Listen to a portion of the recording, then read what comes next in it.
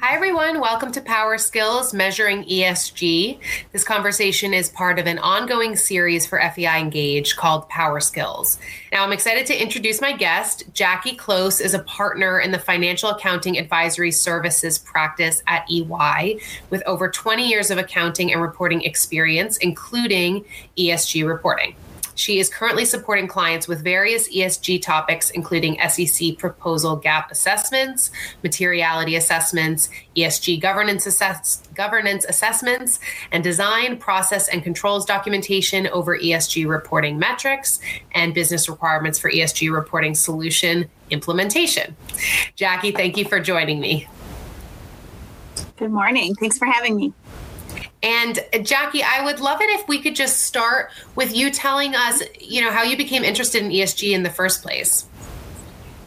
Oh, wow. Yeah. I guess in the past several years, there have been some regulations coming into SEC filing. So starting with the human capital disclosure requirements. Now the climate change proposal is out there. There's various different regulatory requirements across the globe. And from my perspective, marrying sort of my personal interests with, some of those regulations made it such an easy choice as I've had a financial background. I've been an accountant and auditor for my entire career. And adding these additional disclosures, which really are rounding out both the financial and non-financial disclosures about an organization's priorities, how they're driving those financial results based on some of the priority topics and how they engage with all their various different stakeholders. It's just been very interesting for me, and watching this evolution has been really fun from a personal and professional level. I would like to understand now. We know that on the session today, as far as attendees go, we have quite a mix of levels. So again, I just want to encourage everyone to submit their questions so that we make sure that we're answering the questions that you have. But I think we'll start as kind of generally and basic as we can, and then maybe move up in specificity. And I would like to know who at a company is meant to take the lead on ESG, and how should they mobilize? Yeah, and that is very different at every organization, just based on the broad topics that are covered from an E, an S, and a G perspective. So there's different functions that are involved. Again, there's new regulations that are coming out from the SEC and from other jurisdictions across the globe. So depending on where an organization operates, they may have additional regulatory requirements as well, especially in the EU is really the most advanced with the Corporate Sustainability Reporting Directive, CSRD. The ISSB has issued standards as well. And so with that, accounting and finance has absolutely been involved with from an SEC reporting perspective, legal or public policy. For organizations that have always done or have recently added ESG disclosures from a voluntary perspective, those sustainability functions, there's environmental sustainability, procurement, HR from a social reporting perspective. And so, again, every organization is different as to who's participating and who's really taking the lead. And oftentimes it does depend on how they've really been driven and how the reporting function is operated in the past, whether it's driven by communications or investor relations or a separate sustainability function. In really determining where they operate. Is it more regulatory focused? Is it more strategic focused? So at every organization, different folks are participating and thinking about how they're going to drive that future state of ESG reporting, transitioning from wherever they are today in that journey to where they need to go into the future, incorporating some of the regulatory requirements. So that is a hot topic at every one of the companies that I work with, and who's going to take the lead, who's participating, and what value are they bringing to this topic. And you touched on this, but what role has accounting played in ESG reporting, like historically, and then how do you see that evolving in the future?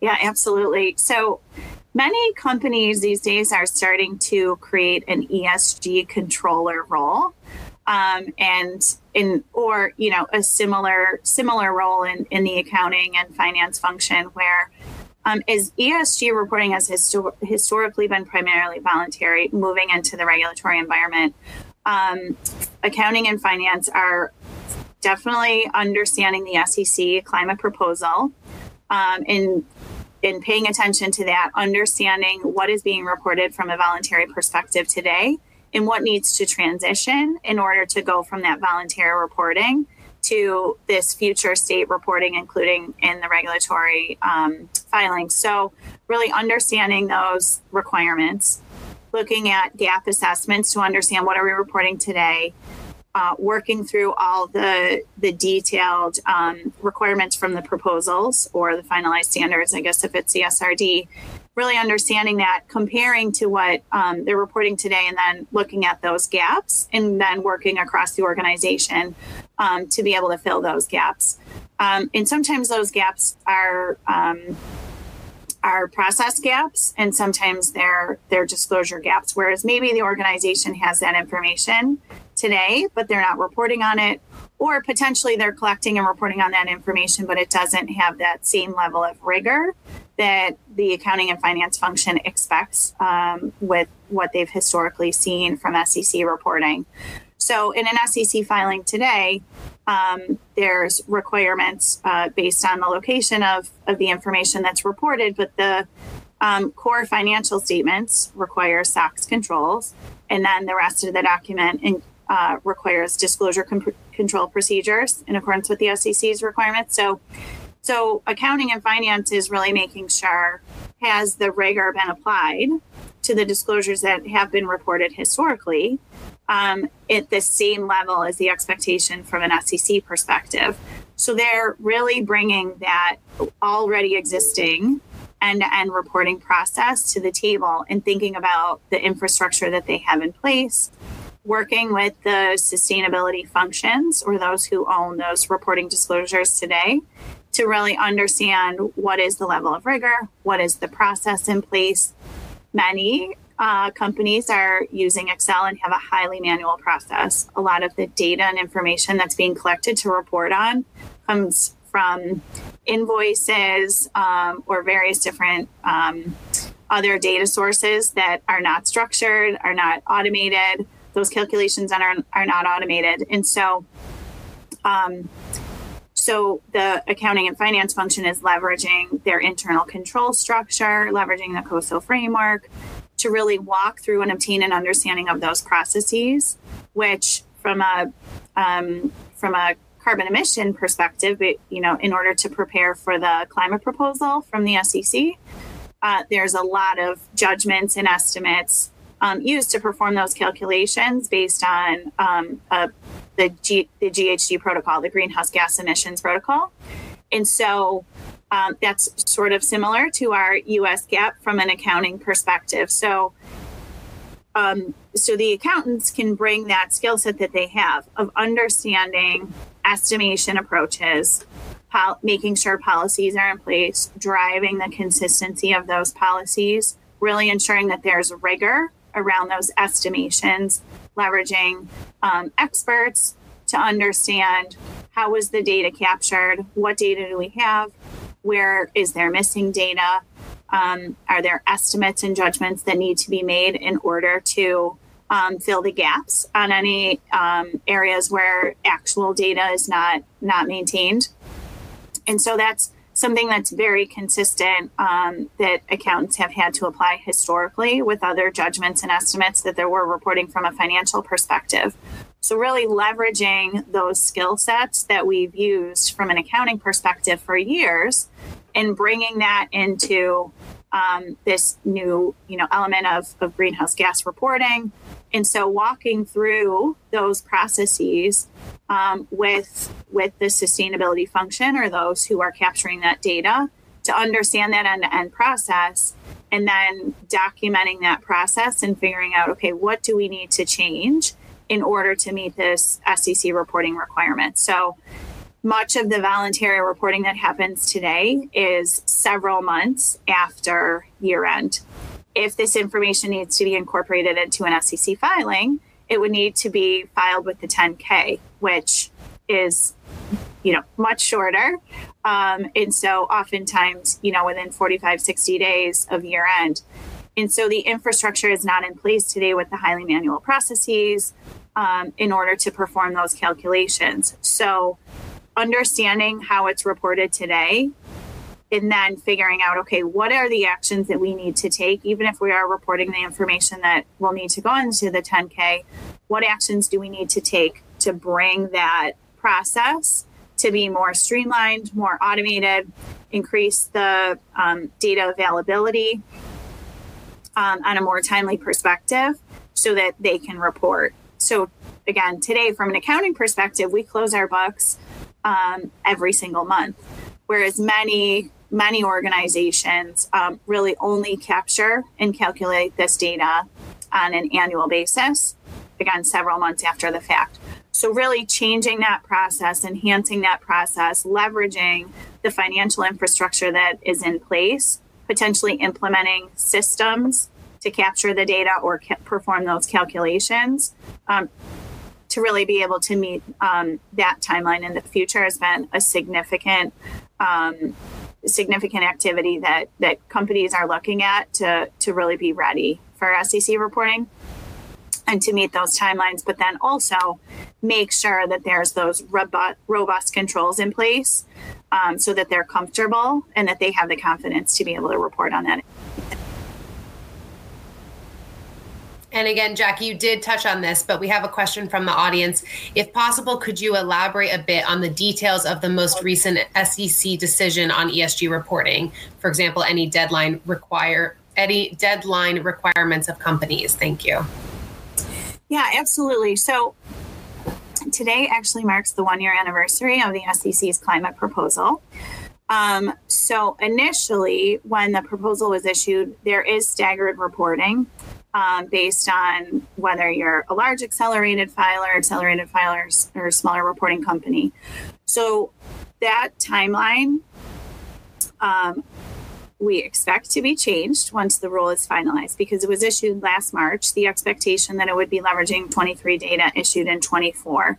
We no longer expect that to occur because of the, a year has lapsed. And so we no longer expect quantitative data to be included on that same timeline when the SEC issues its final rule.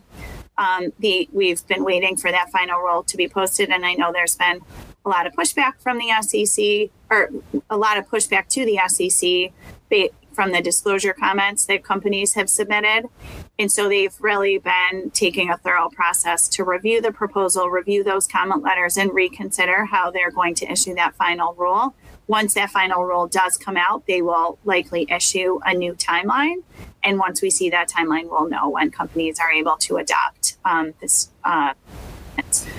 So with that, many of our clients are really monitoring the SEC disclosure requirements and understanding what is included in the proposal to then what we're calling this take this no regrets approach, where if you're reporting on information today externally, company, especially your scope 1 and your scope 2 greenhouse gas emission disclosures, a no regrets approach really looks at and says, what am I reporting on today? What is the process to report on that information today? If I put that in a 10K filing tomorrow, would I be comfortable with it? Would I be able to achieve that timeline? And would I have the confidence to be able to report on that and put it in the 10K based on disclosure control procedures? You mentioned earlier that it's a fairly manual process right now. And so automation obviously will likely streamline things. But I guess how far away are we from a much more streamlined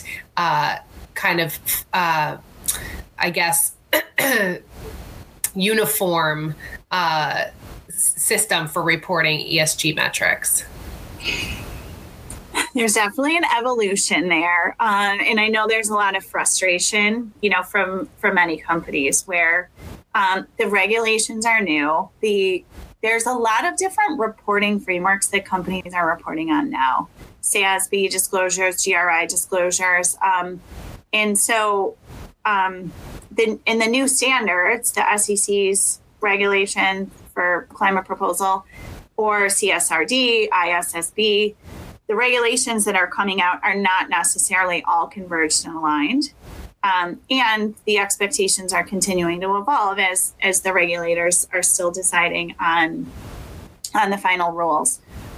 So companies are really looking at that and really understanding how are they reporting today, and how is that similar or different to the regulations, which is something we do oftentimes deal with today, right? US GAAP versus IFRS or other local gaps that we report on.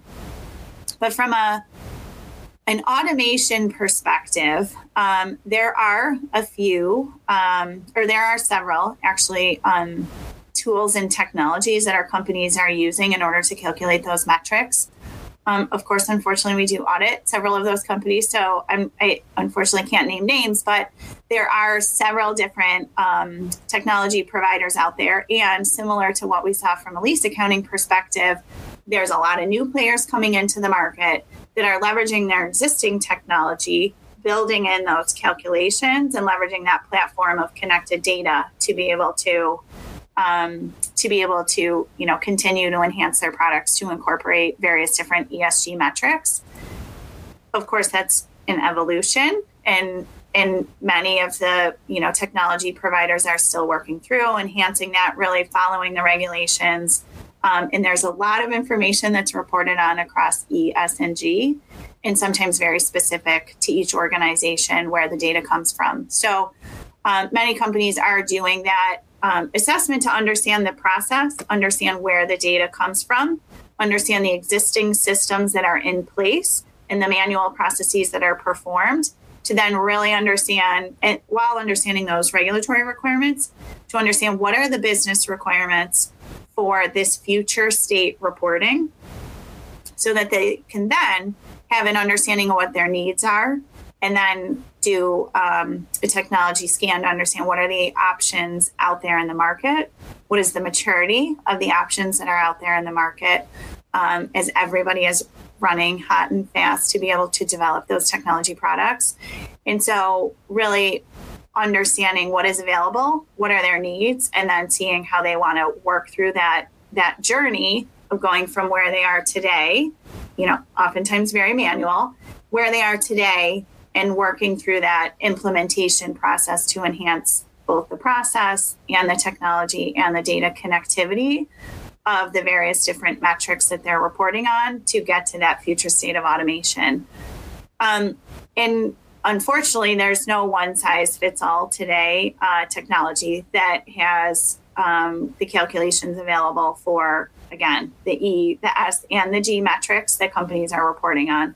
There's many companies that only report on a few metrics today, but then there's others who have current 200-page voluntary sustainability reports, maybe issue responses to CDP for climate or water or other topics. And so there are some companies that are reporting on a significant amount of metrics. And so unfortunately, there hasn't been this one-size-fits-all technology that companies can use in order to implement and streamline and automate. So it's really working hand in hand with each of those functions that are responsible for the data, understanding those regulatory requirements. What are they reporting on today? What will they report on in the future? What's the process? What are the existing systems? And then working with the IT function to understand where are we today and how are we going to transition and work through that journey of reporting to continue to further automate all those different metrics. So a couple great questions from the audience. But before we get to those, since we're talking a lot about ESG metrics, I would love it if you could give some examples of some of the more common ESG metrics. And then how are companies determining which ESG metrics they need to report? Of course. Yeah. So I guess maybe I'll start with how are companies determining what information they need to report. So generally, we recommend starting with a materiality assessment. So a different term that in the ESG reporting world than what we're familiar with from an accounting perspective. But a materiality assessment is it's a approach where you look at your various different stakeholders, so your investors, your employees, your customers, and you understand what information is most material, most relevant to those stakeholders. What do they care about? Do they care about your workforce? Is the environment impactful? What are the drivers of your organization that are going to create value in the future? And so you look through a variety of different topics that are relevant to your industry, look at some peer benchmarks. What do your peers look at to understand what is relevant and important to them? And then you do various different stakeholder engagement to understand which one of those universe of topics are of highest priority to you. And then from those topics, you determine which metrics you want to report on. So if we think about from an E perspective, there's the impact to climate change or pollution. Water is a big one. And so an organization will look at the impact that they have across each one of those topics and determine if any of those are material to them and if they want to report on them and track and monitor them.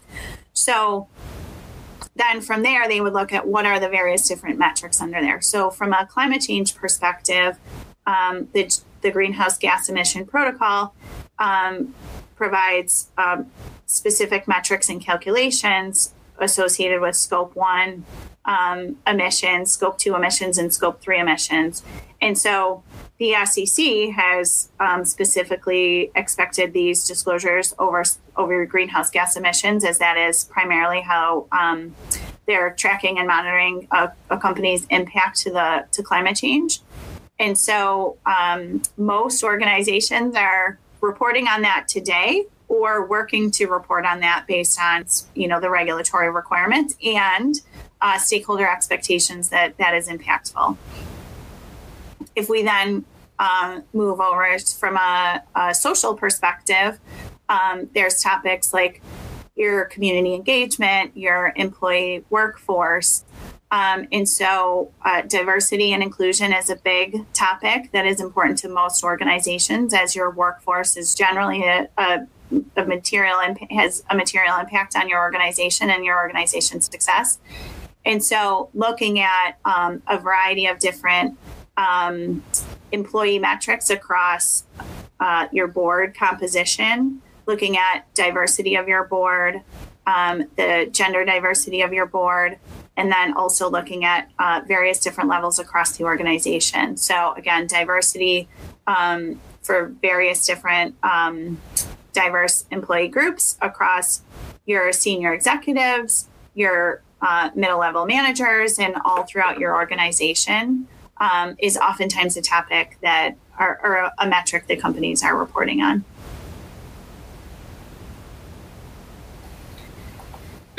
What considerations are important regarding the measurement of these metrics? Yeah, so I think, earlier I was mentioning that process that goes into place. So for many of these metrics, there are specific criteria that are laid out based on various different standards. So the greenhouse gas emission protocol provides the process and approach that companies follow in order to perform those calculations based on the various different sources of emissions. Then there's also various different standards that have been published from GRI or SASB, and really helping companies think through, how do I approach calculating those metrics? So, for example, taking, those metrics, then determining how to report on them. Oftentimes, there are metrics that companies want to report on that don't have specific standards that provide calculations. And companies have to come up with, their own approach. So really companies then, similar to accounting, really just need to take an approach, document their policy, drive that consistency across the organization for capturing and gathering that information. What sources of information do they have available? Oftentimes, from a social perspective, there's considerations of just data availability. So do they have that HR data available from a regulatory perspective? Are they able to capture some of that information about an employee's demographics or information? And so they have to really think about what is the information that they have available, and are they able to report on that information, and how can they capture that data or close those gaps and be able to get some additional information to be able to report on that.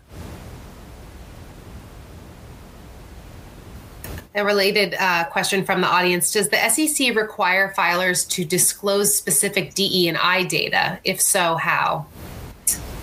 So today, the SEC does not have any quantitative requirements for human capital data. So the next proposal that we do expect to see from the SEC once the climate proposal is climate rule is finalized would be an update to their human capital disclosure requirements. So they did issue a human capital disclosure rule a couple of years ago, which did not include any quantitative requirements. So they're continuing to evolve those requirements. And we do expect that in this next proposal that they will have specific DE&I metrics, quantitative metrics that companies would need to report on. And actually, that does align. So if we look at the EU reporting standards, CSRD, today, CSRD does require, from an E perspective, climate disclosures, and from an S perspective, certain social metrics on your workforce, which includes DE&I data. Those are topics within the CSRD that companies are required to report on regardless of materiality. The CSRD has determined those are topics that are material to all companies, and we want to see those quantitative metrics disclosed. Whereas the rest of the topics within the CSRD's ESRS standards that they've issued, so for environmental would include water, pollution, and marine resources. So those topics, an organization would go through a prescriptive double materiality assessment that is a process specifically laid out in the SRS standards to determine, are those other topics material to the organization? And if they are material, they will have to report on them. Whereas that climate and our workforce DE&I metrics are required no matter what. So the SEC and the CSRD are at least moving towards that alignment in what are the priority topics across all organizations, and DE&I is one of them. Mm-hmm. Another question from the audience: for accelerated filers, does SEC refer to these companies the same as the term used in SOX? Do you see any association between the SOX compliance and the new requirement of ESG reporting? So in an SEC filing, SOX controls are required for any information that's included in the financial statements, so the face of the financial statements and the footnotes.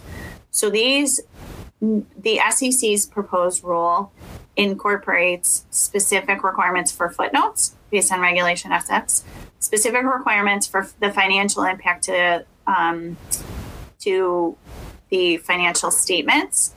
So these would be journal entries that are actually recorded. So if you have a climate event that has impacted the organization and you've recorded either potentially an impairment, you've incurred costs to repair damages from a climate event, for example, a flood or a wildfire, or a hurricane, if you've had specific charges that you've taken to the P&L or capitalized assets, those need to be disclosed in the footnote. So any financial impact to any singular line item in the financial statements that's greater than 1% from an absolute value perspective, any impact to that singular line item needs to be disclosed in the financial statements or in the footnotes. So those disclosures would be subject to SOX controls. Management would need to assert that they have controls in place over those disclosures, and your auditors would need to opine on that. So for any of those disclosures, which again are proposed and heavily contested in all of the comment letters that the SEC did receive, so we're uncertain as to where those disclosures will land in the final rule. But those current proposed disclosures within the footnotes would be required to maintain SOX level controls. The other disclosure requirements in the front of the SEC filing, which would include your Scope 1 and Scope 2 carbon emissions, potentially Scope 3, any of your risk factors related to climate events, or any of the other disclosures that are required from Regulation SK in the front of the document, those are outside of the scope of SOX and would be required to maintain disclosure control procedures. And those disclosure control procedures are not at that same level of SOX. However, the SEC does require that management has an understanding of those processes and is comfortable with those processes such that the information included in the SEC filing is not misleading, but it's materially accurate. So from a practical perspective, many companies are, again, leveraging that already existing infrastructure from a SOX perspective to document those processes, obtain an understanding of those processes. What are the material risks of misstatement to the financial statements based on those processes, and then identifying controls to mitigate those risks. So documenting those processes, and most are documenting the controls in a risk and control matrix.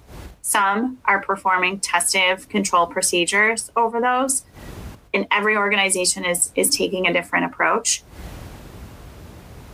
Oftentimes it is not typical for companies to have SOX-like controls with a risk and control matrix over information such as MD&A, the data disclosed in MD&A. However, many companies are taking this approach really because the level of maturity of this information, the level of understanding of the finance folks and executives who are signing off on those filings, they really want to make sure, as we're bringing this new information into an SEC filing, that they really are enhancing the robustness of that information such that they're comfortable that they can disclose it and they don't have a material error. So while not required, from a practical perspective, many companies are really leveraging that same existing reporting infrastructure for the data that's going in the front of the document.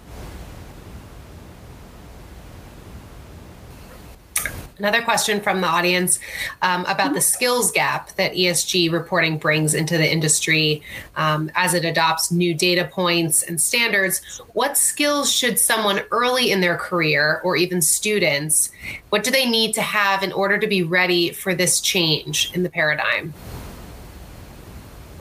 Yes, absolutely. This is a question and an issue most companies are addressing. And the first question you asked me is why I was involved and how I got involved in ESG reporting. And we are finding that there are many employees who are very passionate about these topics, especially the younger folks. And we're seeing generationally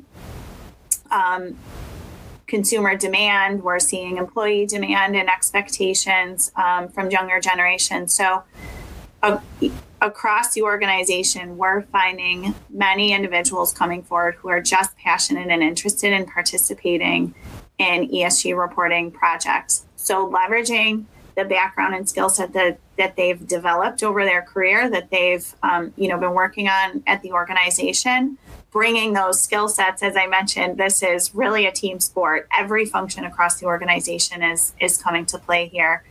And so a lot of those individuals are coming forward, want to participate.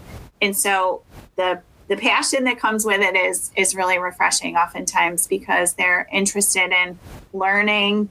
There's so much research you can do for various different events, podcasts, research online to really upskill yourself in various different topics, roundtables, events, connecting with your peers. And so many individuals are doing that self-study, self-research, and then also working with their peers across the organization. If the company does have a sustainability function that has historically had that skill set and capability, it's really bringing all of those folks together so that everybody is coming to the table with their own background and experience and really developing that future state operating model. So if a company does not have that internal requisite functional expertise associated with some of the various different topics and that reporting, then reaching out to external consultants or support or community groups, or creating different networks so that they're leveraging knowledge and skill sets and capabilities from those who have participated in this for their career for many years, to leverage that knowledge and experience. Another question from the audience. Do you have any data regarding potential dollar costs for filers in terms of being compliant with the proposed SEC ESG reporting rules? I personally do not have that information at the ready. I believe there have been some organizations that have done assessments. The cost really ranges significantly across many different organizations. Again, so if some SEC filers have never reported on greenhouse gas emissions. So for an organization like that who's starting from ground zero, it's going to be much more significant to understand the climate-related risks and impacts to their organization, capture the size of the organization is in the industry in which they operate is also a significant factor, how many jurisdictions they operate in. So to be able to capture and gather all that data and information across the globe, if you've got a significant number of facilities and various different sources of emissions, it's going to cost much more than if you have a small amount of facilities, limited fleet, and various different things. So it's quite broad, as to the cost that it will incur. Another question from the audience. Less than 1% of all U.S. companies are publicly listed. What challenges does this bring into the ESG debate if the vast majority of companies are not impacted by ESG rules? So a U.S.-based organization that operates in other jurisdictions may very well be subject to other rules. So if you operate in the EU, they are not limiting that to publicly listed organizations. So many others will be brought into that scope. Prior to the SEC's regulatory or proposal on climate change, there are many organizations who have reported voluntarily. So many private companies are reporting voluntarily.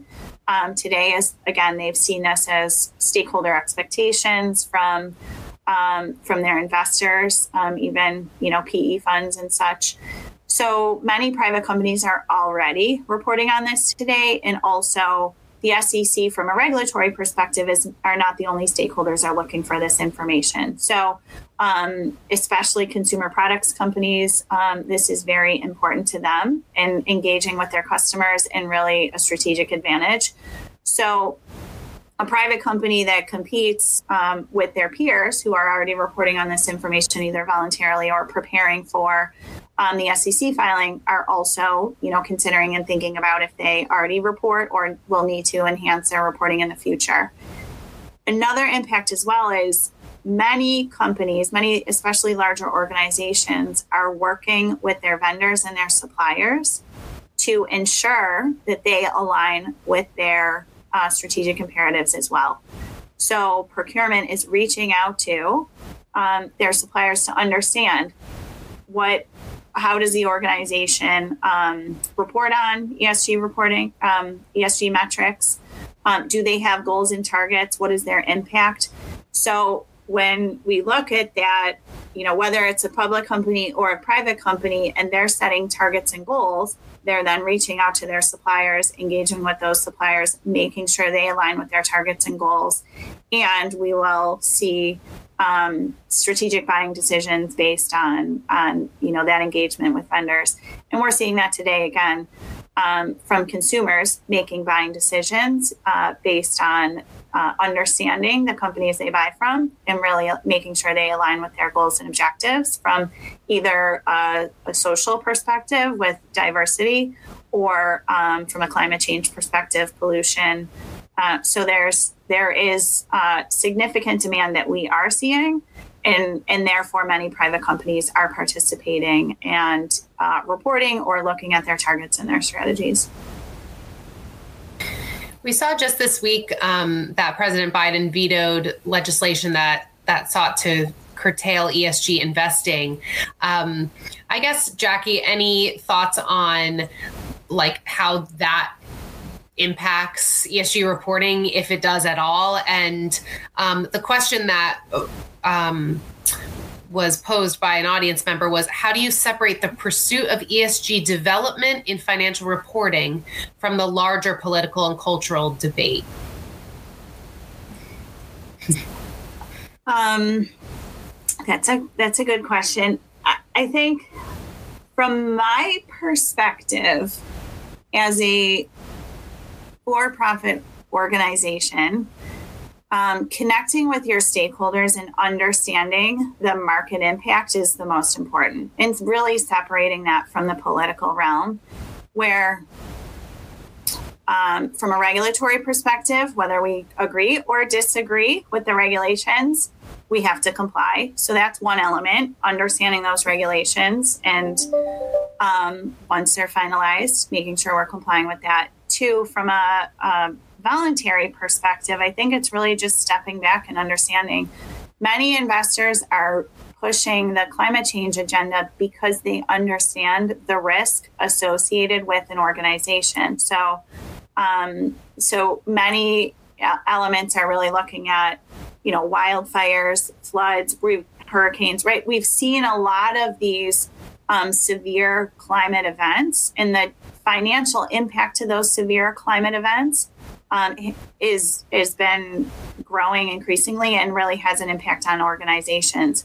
So many investors are looking at that from a financial perspective and saying, I want, and this is an element of the SEC, I want to understand what the organization's risk is to various different climate events. So if you're in a water stressed area and you heavily rely on water to produce your products, and there becomes an issue, what is the potential for an issue in the future that you do not have availability of water rights in the future, and therefore you won't be able to produce your product, and you will have lost revenue associated with that. So those, stepping aside from the political element, from an investment perspective, that is something that investors are really looking at to understand. What is the risk to the organization that may impact your future revenues or impact your expenses or capital in the future if you need to, if you are impacted by, again, a climate event, a flood, a hurricane, a wildfire. So I think there are several different elements that organizations should really look at from a resiliency perspective.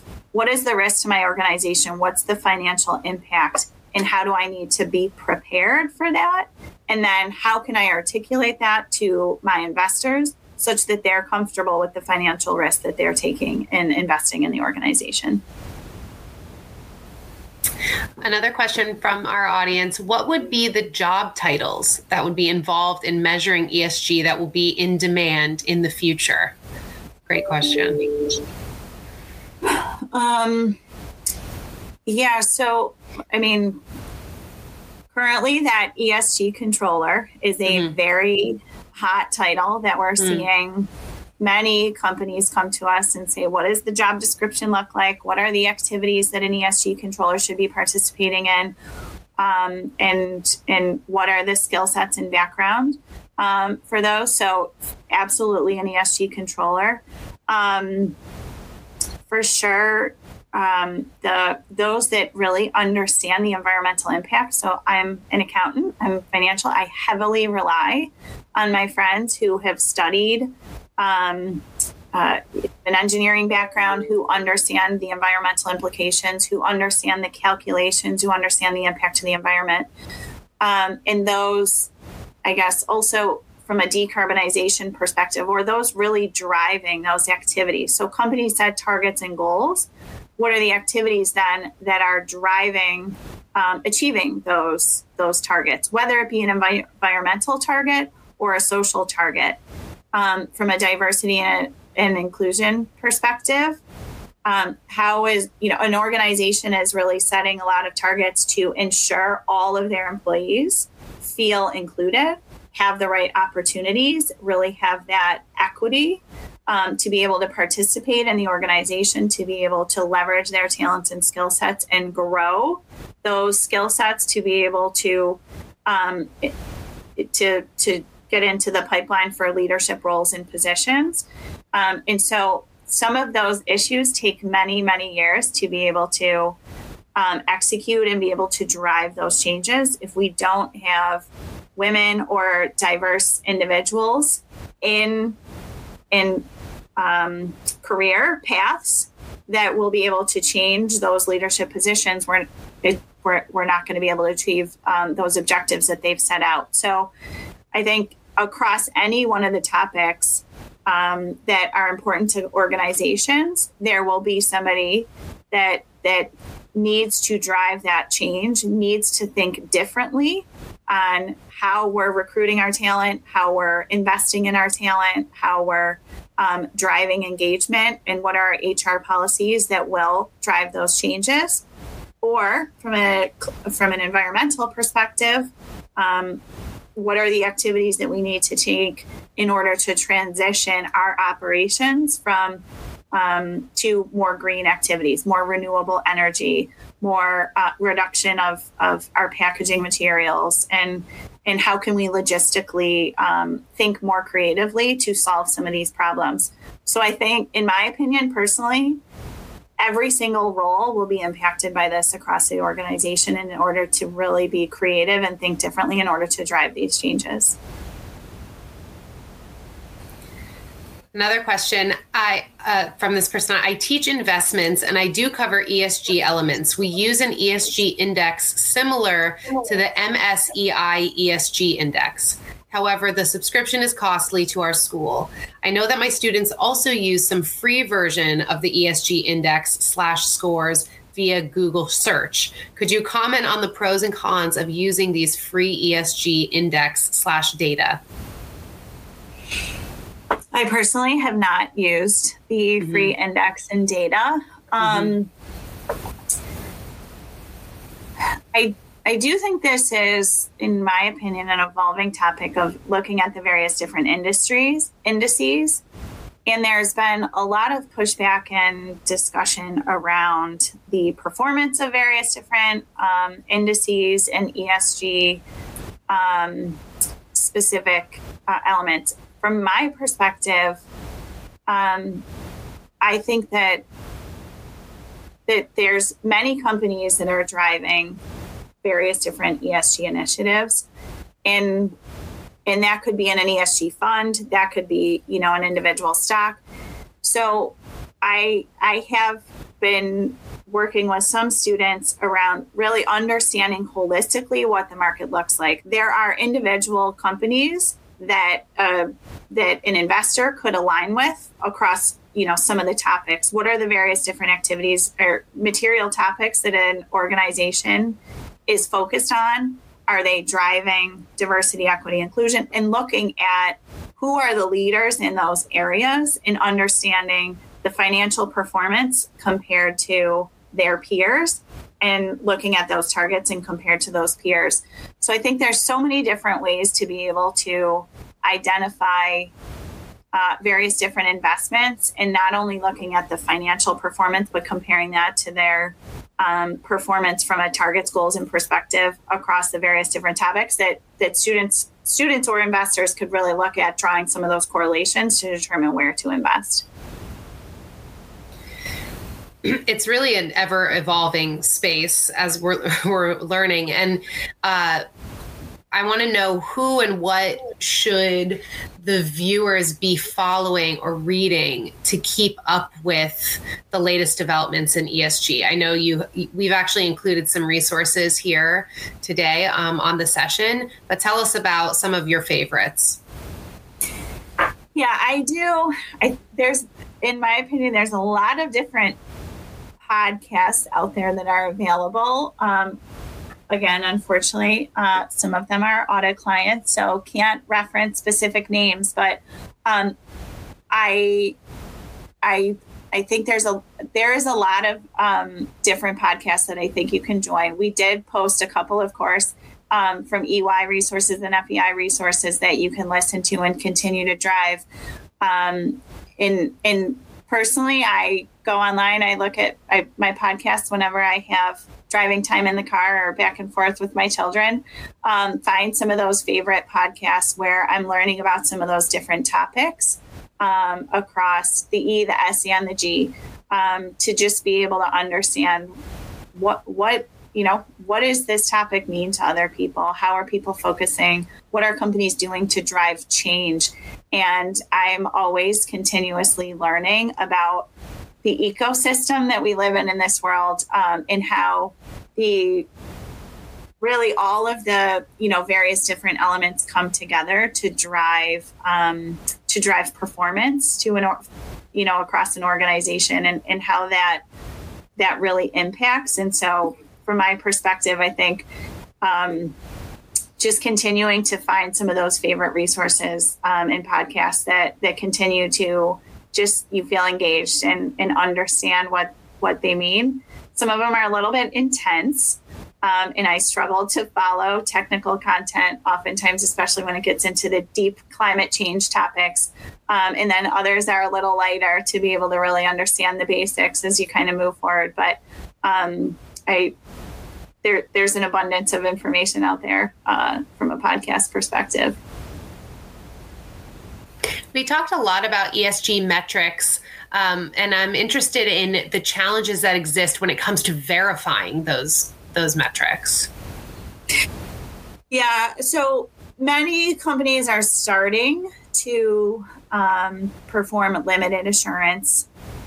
Very few are obtaining reasonable assurance. So limited assurance would be consistent with quarterly reviews. Reasonable assurance would be consistent with an audit.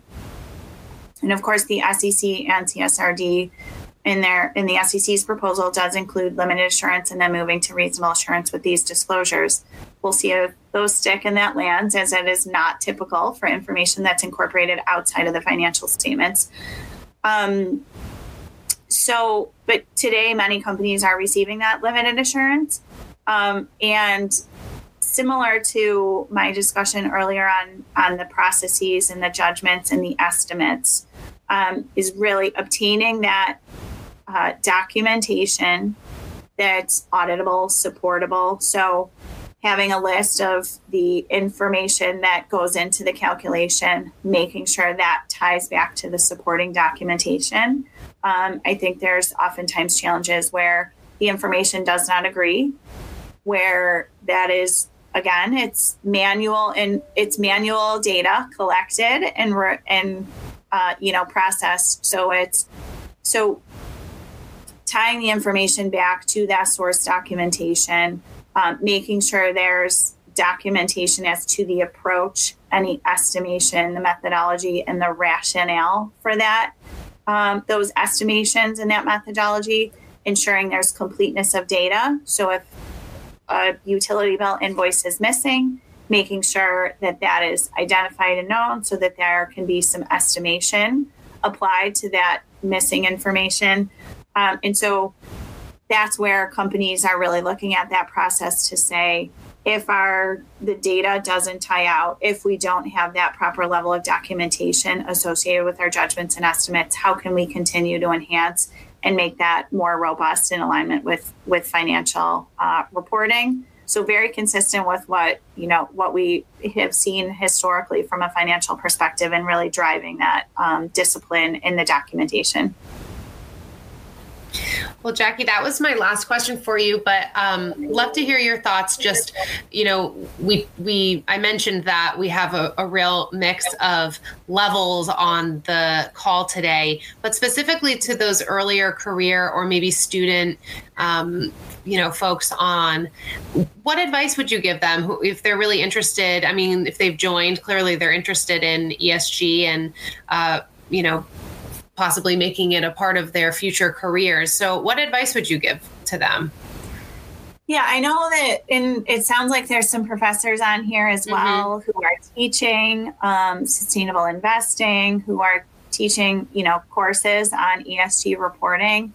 I absolutely would recommend taking some of those electives or majoring or minoring also in environmental studies, so that really marrying up the environmental or ESG reporting with that accounting and finance background, I think is a fantastic skill set to be able to balance both and bring both of those to the table. So whether they're electives or additional courses that fit into your primary, I would absolutely recommend taking those. And as you're starting to work for organizations looking for jobs, first, of course, aligning with that organization. Do their values align with yours? Do they have programs that will help and support you drive, some of those things across the organization? But then also being very vocal in asking. I have so many folks across our organization that are asking me every day, how can I help? Do you have clients I can help support with? Can I get on an ESG project? Can I help build some materials? And so really being vocal and proactive to reach out to those that are driving those initiatives, because there's a lot to do. And so if you have some skill sets you want to bring to the table and drive, that is the best way to learn, is to actually do it real live there, and to be able to solve the challenges and problems, understand the reporting, read sustainability reports, or at least flip them, see what companies are publishing online, social media. There's so much out there to learn and get involved. Yeah, certainly can't keep your head in the sand about ESG, and also find yourself the Jackie at your organization, and ask as many questions as you can. Well, Jackie, thank you so much for answering all of the questions. And audience, thank you for submitting such great questions. We really want to thank you for your time. Thank you. Thank you for having me.